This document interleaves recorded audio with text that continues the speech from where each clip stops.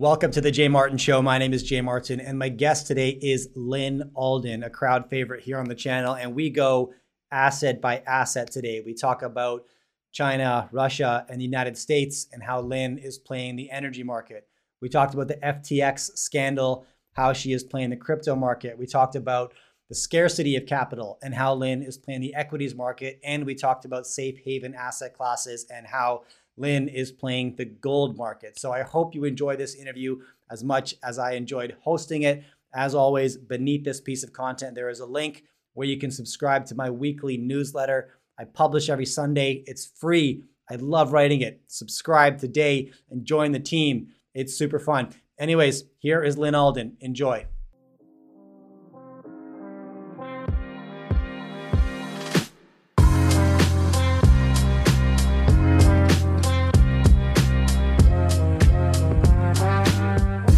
All right, welcome back to the Jay Martin Show, and I'm joined once again by Lynn Alden. Lynn, it's good to see you. Thanks for having me back. I'm excited to talk to you. Now, there's a few directions I want to go, but I want to start with a tweet that you sent out this week, and I'll just read it here. You said, if you lived in a developing country and needed to sell your house, store the wealth for 2 years, and then buy another house, where would you store that value? And the responses that you got to this question posed on Twitter just fascinated me. Everything from, you had a few people from Argentina saying they would actually just hold cold cash, whether in the mattress or in one case, maybe two. They said in the back corner of a washing machine. One individual sounded like they were actually doing this and then paying 70% upfront for their new house. Response from Pakistan, who said they would purchase a large number of automobiles and then store the wealth in automobiles, and then reference an article showing people using automobiles as a wealth preservation asset class as a proxy to US dollar. It absolutely blew my mind. And then an example from Zimbabwe referencing a gentleman who started a pension fund that was cattle based because his mother retired, received her pension. It was worthless due to inflation. So he started this business called NACO Life Assurance, and I can contribute to the pension. He converts it to cattle, breeds the cattle to achieve a return on investment. When I retire, I'm awarded the cattle that I've purchased over the years. And what did you, first of all, why did you send this tweet? What were you looking to discover? And what did you learn as a process? So basically, I actually know people that are kind of going through that question, and it's funny because it should be a remarkably simple answer, right? You sell the house, you hold money, and then you buy when you're ready, you buy another house. That's the kind of the purpose of money. It's the most saleable good, so you hold it in something liquid and stable, and then you sell it. And I even made the analogy, I think, one point in the thread where I was like, in the 1800s, we invent electricity, but we still can't. There's billions of people in the world that have this very simple question of, if I want to store liquid wealth for 2 years, where do I do it? Because of course, for context, developing countries often have currency problems. It could be actively ongoing, right? So it could be a very high level of inflation and currency devaluation, or sometimes they're abrupt, right? So it might not be actively raging right now, but then when you look at, for example, their country's sovereign bonds, they're junk rated, right? So the global market is concerned about risks of default, which of course would come with usually a severe amount of currency devaluation. And so basically there are billions of people in the world that live in an environment where they can't necessarily trust their local money. And then some of the responses from, so part of what I was doing was kind of just showcasing this problem. And I was also curious to see the various answers. And so some of the responses from developed market participants was telling, because they're like, oh yeah, I would just hold dollars. Mm-hmm. So I was like, well, where would you hold dollars, right? Because for example, there's periods in Argentina where you'd put dollars in the bank, and then they'd say, well, we have dollar crisis, we have to just take those and convert those to pesos at the exchange rate that we pick. Sorry, you just lost most of your savings. And so you can't necessarily trust counterparties in that environment, because those are, when you deposit dollars at a foreign bank, those are now dollar liabilities to you, and their central bank can't print dollars, right? So they could default or otherwise be told to confiscate that money. And so you have people storing physical cash, which obviously one is you don't earn interest on it, so you're prone to the full brunt of even the dollar's devaluation. But then also you have obviously security risks, right? Of just holding a house worth of value of physical dollars in, your apartment ever. When you go out to get the groceries, you better hope that you're not robbed. Yeah. And again, in the context of a developing country, usually, not always, usually crime rates are somewhat elevated compared to what people are used to in, say, a developed country suburb environment, right? And so other people said gold. A lot of people said stable coins. That's actually one of the use cases, stable coins. So, for example, Argentinians, it's common for them to hold dollar stable coins because it's a way of holding dollars outside of the local banking system, right? They're still trusting a counterparty, but that counterparty is not in their country, at least, right? So they have other risks, obviously, with that, but at least it's the hub of it is outside of their country. Some people said Bitcoin. Obviously, the problem there is it's very volatile over a 2-year period, as we've seen recently. And so it kind of just shows that there's not a lot of great answers for people that in developing countries that want to just, especially if they're having an ongoing currency issue where they want to sell a house and then store the value and buy another house. It's a remarkably simple problem, but we haven't solved it yet. Yeah, it should be a simple problem. And if money did what we all expected it to do, it would be a simple answer as well. Money should be simple. We shouldn't have to overthink how money is Yeah. going to perform. Were there any grand takeaways for you, Lynn? Like any sort of aha moments as you read through the hundreds of responses? What really impressed me was the geographical dispersion of your responses. Really impressive. Yeah, I'd actually say I was really impressed with all the answers I got from around the world. The part I was a little bit disappointed by, I guess my takeaway was I was surprised at how many people in developed countries have not thought this through Mm-hmm. and how they don't consider the counterparty risk because a lot of them are like, oh yeah, I'd buy dollars or like stocks. And it's like, Yeah. well, like where exactly? I mean, not, a lot of people in developing countries don't have, brokerage accounts with access to global equity. I mean, obviously some do, but it depends on the country and it depends on their socioeconomic status and things like that. And so I think a lot of people just didn't realize the privilege they had that is not always available in those countries, especially countries on maybe the lower end of the income spectrum of developing countries, right? So it's the ones that are even more prone to currency issues and low GDP per capita. Right. Now, I know you asked the question in the context of developing countries, but in the context of United States, where you're based, how would you answer that question, Lynn? If you were to sell your house today, preserve the wealth for 2 years, repurchase the house, where are you holding that wealth? So I'm fortunate that I have a diverse amount of liquid assets. I have equities, I have cash, I have all, I have Bitcoin, I have gold, I have all sorts of assets. So for me, a lot of it would probably be a good chunk of it would be in cash for a 2-year period, but I would, in treasury bonds, probably like T-bills. Um, but I would also probably diversify that into kind of lower beta equities, things like that. Right. So I wouldn't have too much cash exposure at any one time. And so basically I have the same, we have the same problem, but at a much lower magnitude where we're probably not going to get wiped out in 2 years. Whereas in some of those countries, you could literally lose half or 3/4 or in some cases all of that savings Mm. in a 2-year period. Whereas in the dollars case, especially depends what happened with real estate. Sometimes it's going sideways or down. And so, your dollars might be able to, kind of get through that 2-year period. But basically, even in developed countries, there's still somewhat of a challenge there. It's just a smaller one. Right. Are you playing offense anywhere with your portfolio right now, or are you pretty ingrained in defensive positions? Talk to me about that. So this year I've been emphasizing defense. So, short term, like cash equivalents, healthcare stocks. I've been in energy and then also energy pipelines, Mm-hmm. which are somewhat lower beta and more income focused play on the energy sector. It's more about volumes than prices.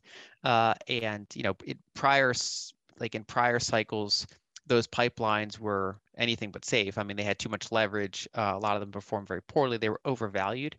But after the 2020 like washout in that space, I consider them to be pretty low risk. And so I've been in that space. Where I play offense is things like I have, say Brazilian equities, some Indian equities. So there's select emerging markets that I like. Ironically, the Brazilian currency's held up better than many. It's been one of the top performing currencies this year because their central bank's been pretty hawkish. Um, I have a kind of a permanent slice of a Bitcoin allocation. Other defensive assets include precious metals and just real estate with a low fixed mortgage attached to it. So overall, I'm on the defensive side, but I still take, pockets of risk and volatility. Right. Now, obviously, you've been covering and been investing in the Bitcoin, maybe the crypto space for a few years. When you see collapses like we're seeing right now, on the back of a criminal scam, right? It can destroy sentiment, prices fall with that. Do you see this as an opportunity to rush in and take advantage of these cheap prices, or are you on the sidelines kind of waiting to see how market sentiment's going to respond? Like, what are your thoughts on the crypto space right now, Len?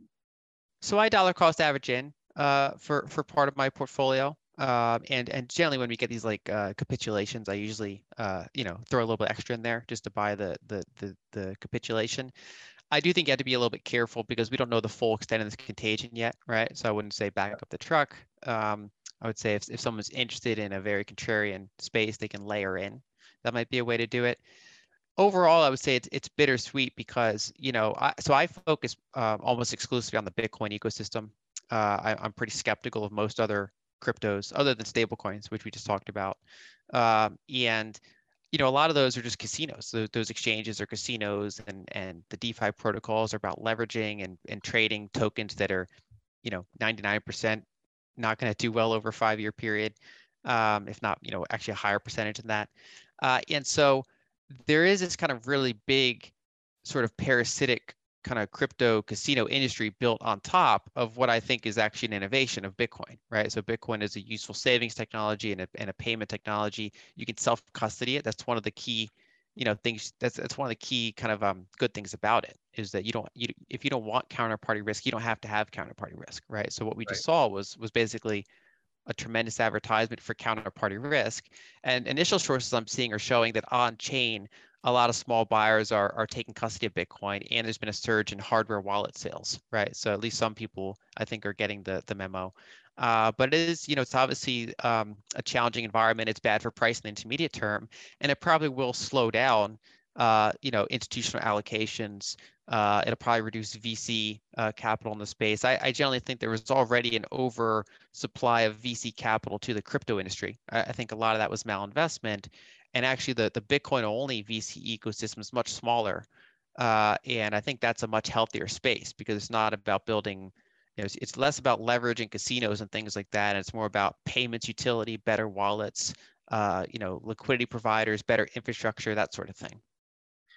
If I were to ask you what you think the biggest shift or fallout will be from the FTX scandal, and that could be maybe just broad contagion through other markets expanding outside of crypto because of the number of there's over 100 companies that will be impacted or that are declaring bankruptcy as a consequence.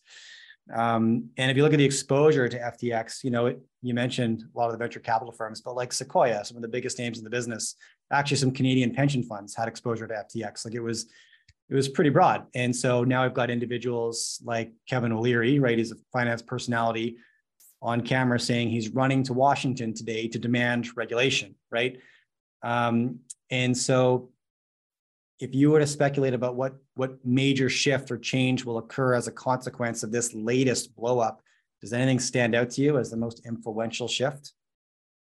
So my base case is that I think that the bubble we saw this time in crypto is probably the biggest bubble we'll see. And I keep joking that it's kind of famous last words, 4 years from now, we might get a bigger bubble. But I actually think the combination of the macro environment, right? So the end of like a 40-year cycle of lower interest rates, all the way to zero, all that COVID stimulus, basically I think, that bubble might be the biggest one. That might be the high watermark for how big the ex Bitcoin, crypto casino part of that industry. I think it'd be pretty hard to rival the size of what it did throughout, say, 2020, 2021. But we'll see. So I think that might be. I think there's gonna be more skepticism among VCs and institutions about what they invest in. I also do think there's a higher chance of regulation now coming. Kind of hidden in the week was that the SEC won a court case against the lesser known altcoin, and basically found that they were a security, that they did an ICO and other aspects of the test for what is a security, and that now strengthens the legal precedent that they could use to go after kind of the vast majority of the crypto space out there. I mean, the SEC chairman has said that most assets that trade on these exchanges are probably unregistered securities, right? So this wouldn't include Bitcoin. It probably would not include things like Litecoin and other of these kind of like, say proof of work coins that didn't have like an ICO. But if a token had an ICO, there's a good chance that it's basically a security, and most of them are not registered as such. Some of them are, and so I do think that there will probably be more regulation against the onshore exchanges, ironically. So this was like an offshore exchange, but I think that it will extend to onshore exchanges, especially because that's what they have more ability to go after. Yeah, of course. And do you think that Sam Bankman-Fried's donations to the Democratic Party will have any weighting on how this shakes out from a regulatory standpoint? I think he donated about $40 million to various Democratic campaigns.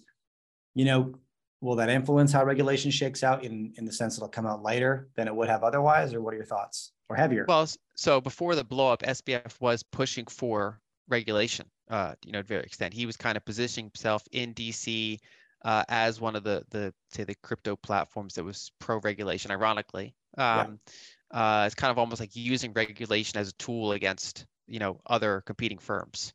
And so I think that version's probably not going to continue, but I do think that there's going to be more regulation. And then there is kind of the, politicians can have embarrassment, right? I mean, if you were a politician on stage with this guy or got donations from him, it basically out of like, potentially out of like customer deposits, it doesn't look good, right? So the optics are really bad around that. He was one of the largest donors in the country, political donors. And so I do think that it could be used as an example. Sometimes kind of court precedents or politicians will use a specific thing as their catalyst to push through legislation. I think that this is one that they're probably going to use. And if you were to speculate on what kind of regulation would be the answer to this, right? Anything come to mind? Well, I think it's likely that onshore exchanges are going to have to register with the SEC and potentially also the CFTC, right? Because you have a mix of assets that a handful might be commodities, Bitcoin, maybe Litecoin, and some others, and then you have majority of which are probably securities, and so they probably would have to go through some sort of registration process. Maybe it's a simplified process. I don't really know. I think it depends on how well they do it. I mean, they could, actually Michael Saylor gave a good interview on this recently. He described it as they can go in the direction of progressive regulation or regressive regulation. So regressive would basically saying, these are all unregistered securities. You have to go through the full security process. It kind of wipes out most onshore trading. Mm-hmm. Or they can do the more progressive approach, say, okay, here's this new policy. This is how you register a token. These are the disclosures you need. And this is how an exchange, registers with both the SEC and, they could have this kind of like clear path of what you're supposed to do. So I think it depends on how much buy-in they can get. I think there is some jurisdictional battling between the CFTC and the SEC on this matter about certain, certain tokens, if they're commodities or securities or not. This also extends over into a spot Bitcoin ETF, even though Bitcoin's not a security. Gensler has, the chairman of the SEC, Gensler has cited a number of times that he's concerned about the exchanges, where the price is determined. And so he basically wants them more regulated before he would allow a spot Bitcoin ETF. And so in general, I think it'll probably focus heavily on these exchanges and the ability, kind of their threshold for what they let on their platform and what the process is. Yeah. Okay. And how the investor, Lynn Alden, is playing this scenario is to continue to dollar cost average into Bitcoin primarily. That's the main play here for yourself. Yeah, for me, I think Bitcoin's innovation. I think that most other assets in the space, what they do is they sacrifice some degree of decentralization to try to do something else. They try to make it faster or more expressive, and some of those are interesting experiments. But I think Bitcoin remains kind of the key innovation in that space. Obviously, you have to be careful about position sizing, volatility, things like that. But I do think that Bitcoin will have another bull cycle in the years ahead. I don't know if you've seen the full low or not. It depends on the extent of this contagion. But I would be very, very cautious about anything outside of the Bitcoin space. Okay, let's pivot to the energy sector for a minute. And I'd love to get your thoughts. What major indicators or trends are catching your attention in the energy space right now, Lynn? So mainly the two biggest variables are U.S. and Chinese policy, right? So the U.S. has been drawing down the Strategic Petroleum Reserve, and that's quelled some of the supply side shortages in energy markets. So I think the number one context is that there's not a lot of spare capacity, right? OPEC does not have a lot of spare capacity.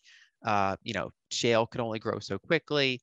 We might starting to see some Russian energy come off the market in the years ahead. And there's still strong growth from emerging market energy consumption perspective, right? India still wants more energy every year. Mm-hmm. And so there's kind of a supply side issue, and then we can only draw down the Strategic Petroleum Reserve for so long. I think we're probably getting towards the end of that cycle, and so that can put upward pressure on prices.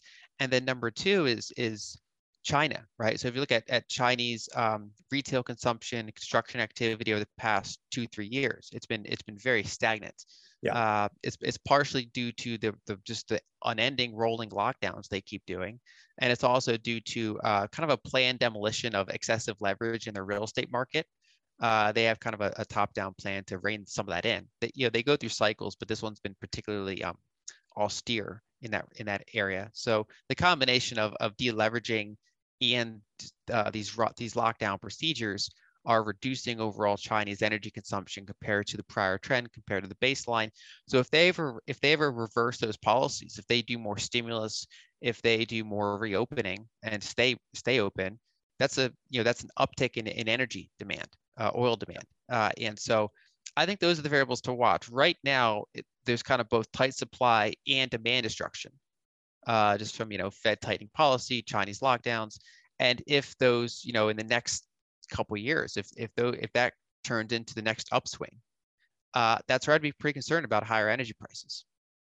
Okay, now can I ask you a question? So if I understood you correctly, you mentioned that the zero COVID policy in China might be a strategy to deleverage the exposure to the housing market, to the real estate market. Did I understand that correctly? No, I think they're two separate issues, right? So, and they've been explicit about their goals. They've basically, I think it was the president there said, is like houses are for living in, not speculating in, right? And so basically, people watching this probably know that China has a lot of very high valuations and a lot of leverage in its real estate sector. That's been kind of a known long-term issue, and policymakers there have been trying to rein that in. There have been a number of defaults, and rather than jumping in with stimulus and bailouts and things like that, they obviously try to rein in the speed with which things come down and spread it out a little bit. But they've been pretty much letting defaults happen and letting deleveraging occur to somewhat keep the strength of the currency and kind of clear out some of that leverage. And so that's something they have been pretty explicit about. That's kind of a separate issue than the whole ongoing lockdown thing. So those are kind of two simultaneous variables that are reining in Chinese overall consumption. Do you think there's anything other than the sort of public-facing zero COVID mitigate risk for the population behind these extensive lockdowns? I mean, how long, if you were to think and speculate, how long will this continue? And is there any like control narrative behind this other than just let's keep our citizens safe? Anything else at play? Yeah, so I'm not an expert on Chinese domestic policy. There are people, there are China watchers, for example, that cover that a lot more extensively than I do. I actually would have expected that they probably would have opened before their national Congress, right? I thought so, right after. Yeah, you would think that they would want a strong economy leading up to that, but they just kept that going, all the way up to that. There are fresh reports now that they're kind of aiming for the first half of 2023 for more of a reopening, but we'll see how persistent that is. Right now, they kind of have this little spike in cases, so I wouldn't expect it right away. But it does look like they might be planning. I think they can only kind of go so long with deleveraging and this kind of stagnation that they're in before they would risk less and less public buy-in about what they're doing. So my guess is next year, but I don't have a strong view. And as for their intentions, I mean, it is complicated because they use zero COVID and low cases as a supposed example of why their economic model and political model is better than the West, right? Yeah. They basically, so it's kind of like once they stick with it, now they're stuck with it optically, right? And so it's hard to pivot out of that. And I think they have to navigate a way to pivot out of that. That's number one. And then number two, I mean, I have some Chinese contacts there, and I mean, there's some percentage population that supports it. I mean, even some of the public buys into, that vision. Um, and so I think it's one of those things that over time, public opinion shifts if they realize that variants are getting more mild. It's almost impossible to do zero COVID, and that the economic stress keeps building, and so that the whole cost to benefit keeps worsening and more people kind of turn against it. So I think they're probably going to pivot out of that next year. But like I said, I would have expected it this year. And as for other motivations, some people suspect that it's to keep a lid on energy and inflation, to some extent, and other ones view it as kind of almost a purposeful disruption of the West, right? Because those supply chain limitations trickle into us as well. But I generally use Occam's razor here, so I think the simplest explanation is more likely to be correct. But again, I don't focus heavily on Chinese domestic policies other than the basics. Right, and what could be what you're saying there could be is that by keeping China in perpetual lockdown, you're creating immediate demand destruction, keeping a lid on inflation in China, simultaneously fueling inflation in the West because you're removing China from the global supply chain. Right. Yeah, or at least you're reducing the marginal ability for China to ease some of those supply chain restrictions. Although we have seen general trend improvements, obviously compared to the worst stages of the crisis in terms of logistics. So between, yes, United States drawing down the Strategic Petroleum Reserve, getting close to tapping that probably, if that is matched with a China reopening in Q1, right, that could, as you said, you're worried about raising energy prices, but that's the opportunity for the investors. So how are you positioned in that market, and where are you looking? So I'm structurally long energy, so I try not to trade it too much. I just I own a number of energy producers. I own pipelines. I plan on holding them for probably 5 years or more. Okay. If we do start to see an uptick in economic activity, and I could, for example, lean more into that, right? So I would position based on what's happening right now. We're still in a kind of in the U.S. at least, we're in a demand destruction cycle. Tight Fed. Declining PMI, so Purchasing Managers Index, overall slowing economic activity, inverted yield curve, potential 2023 recession. So, I think that we have to right now kind of balance that supply side with the demand side, watch for signals, watch for pricing, watch for economic activity, see what happens. And if we do start to get that next upcycle in economic activity while we still have energy constraints, that I'd be quite bullish. But even between here and there, I'm still I don't get out of my energy positions. Okay, and so you mentioned pipeline companies, you mentioned producers, and that's where you're looking for exposure in that market. Can we talk about the broad equities market for a minute here? And I guess my question for you, and this may be an idea that's not too well thought out, but if you look at what Elon's done with Twitter, took one of the biggest tech companies on the exchange private, massive cuts, probably driving towards profitability. Could he be showing the market there's a better way to do this? And now that capital is becoming scarce, maybe going private, maybe driving towards profitability instead of growth at all costs is an achievable model. And look, I'm going to do it first. You can follow if you want to. Could this be the beginning of some kind of a trend, Lynn? Is that too far-fetched, or what do you think? I think that trend's already in place, and it's not even necessarily led by Twitter. It's been happening over the past couple quarters. So to back up a second, when you're in an environment of long-term zero rates, and you have a growth company, right? The cost of capital is very cheap. Your equity valuations are very high. Investors are happy to look out 20 years at your long-term growth prospects. And then what you can do is you can keep prices low, and you can just run unprofitably, and you can essentially pay a lot of your employees with constantly diluting your shares by issuing shares, paying them with shares, high valued shares that keep going up. And that works until it doesn't. And one of the catalysts that makes it not work is higher interest rates, right? Because now there's actually a cost of capital.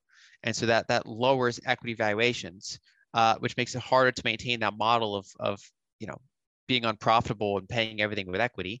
And then you have to raise prices. But that slows down growth. I mean, it's almost like part of that growth was artificial because the prices were artificially low. And so as that kind of doom loop happens, then you get even lower valuations, and then you have to raise prices more, and until they find, they clear out the malinvestment and they find what is the actual clearing price for these products, these services. And so I do think we're seeing that across the board. There's been a number of tech layoffs. There's been a number of hiring freezes in the space. Twitter's is obviously one of the more severe cases. And so I do think this is going to be a longer trend, most likely. And so, there's labor shortages in some parts of the market, especially like, service work, blue collar work, that type of thing. But there's some of the weaknesses we're seeing is in things like the mortgage industry, the tech industry, these more white collar jobs, and actually on average higher paying jobs. I think that's where we're going to see ongoing weakness for a while. Okay. And within the equities market, we touched on the energy sector. Are there any other industries that you're looking at, whether for defensive reasons or offensive reasons? So for defensive reasons, I've been using healthcare as okay, you mentioned that. Yeah. Please expand on because there are a number of equities that are obviously most equities are down this year, but there are actually a number of healthcare equities that are flat to up this year, right? So that they haven't been as strong performers as energy, but they've been among the better performers in the market. And that's because they came into this year with reasonable valuations, decent dividends in many cases, and they're not very economically sensitive. People still consume healthcare in a recession. And so, I think of when you eventually get a more risk on type of sentiment, those could lag behind. Some of this trend could reverse. But I have a number of healthcare stocks as part of the portfolio, and I still view them as being reasonably attractive at this time. So for me, defensive is things like pipelines, healthcare, cash, gold, that sort of thing. And I'm optimistic on things like industrials as well, defense contractors, unfortunately, given the state of the world. So I do think that there are more cyclical things that you can invest in as well. I think copper is interesting long term. I think there are a number of places that are interesting long term, and it depends on your time horizon. Yeah, and you mentioned your energy time horizon is about 5 years, which is where I like to sit. Anything less than that, I kind of lose a bit of faith. Simultaneously, I guess it's harder to predict long term, but if you can get, I tend to have more confidence in secular trends, I guess. Can you elaborate on the healthcare exposure a little bit? What kind of companies are you looking at, Lynn? Well, so I've been in health insurance companies quite a bit. I've been in diversified, blue chip drug producers, that sort of thing. Okay. Basically across the board, focusing on ones with reliable year-over-year dividend growth. So they're kind of like growth at a reasonable price companies, basically just classic dividend paying blue chip type of stocks. And so for example, I used Cigna. It's a health insurer and pharmacy benefits manager. I've used that as a key example. It recently got a little bit overstretched, so it corrected somewhat. So I think that it's possible that the healthcare factor outperformance might start coming to an end compared to how much it outperformed for the most of this year. But I do still think that it's one of the better places to be in the market, and that you can kind of set it and forget it with, again, like a 3 to 5 year time horizon. You can hold a number of these equities, and that they're probably better places to be than cash.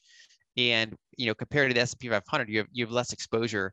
The problem with the S&P 500, it's so weighted towards those big tech stocks, right? So yeah. And another way to play that is I like the equal weighted S&P 500 a little bit better than the normal S&P 500. There's a simple ETF that investors can do. It's harder for very, very large pools of capital to do it, but for retail investors and funds, it's a perfectly acceptable thing. And over the very long arc of time, equal weight S&P 500 has outperformed market cap weighting. And it does, it goes through years sometimes where it doesn't, but in general, that's been a trend. Okay, we've covered crypto, energy, equities. You mentioned gold as one of your defensive positions. Has anything shifted in how you're allocating capital to the gold space?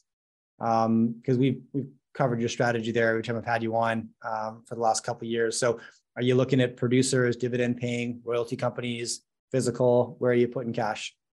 So I use the majority of it for physical. I use it primarily as a defensive asset, as a bearer asset, store of value.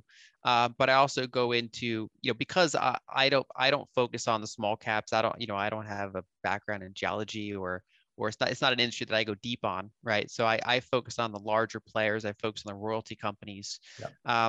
One thing to be mindful of is if you are bullish on energy, that's a significant cost for the miners. But it's not really a cost for the royalty companies. So, for example, if someone has an expectation where they expect gold to go high, but not energy, then the miners would be very well positioned. You get them at lower valuations. That's pretty attractive. If you expect both gold and energy to go up, then the ones that don't have their costs affected, like royalty companies, would probably be better positioned. But of course, you're paying a much higher valuation for that view. And so I like a mix of both. Overall, I kind of, I overweight the royalty companies, but I still have a number of miners as well. That's where I point people when they ask me, how should I begin exposure to the gold sector, for the exact reasons you discussed, right? Gold definitely can perform well in an inflationary environment, but every other input that goes into mining gold goes up. And so those profit margins can get crushed pretty quickly. Royalty companies have some insurance against that. I like that strategy. Look, Lynn, this has been great. I appreciate your time. I always appreciate your time. Thanks for coming back. And lynnalden.com for sure. Lynn Alden contacts on Twitter. Anywhere else I should point people to hear more from you? No, that's it. Thank you so much for having me, and have a great day. If you enjoy my content, do me a favor. Follow or subscribe to this podcast. Drop me a rating and a review, and share this with a friend. All of these things allow me to get bigger and better guests on the show. Now you can catch me all over social media at jmartinbc. Thanks for tuning in.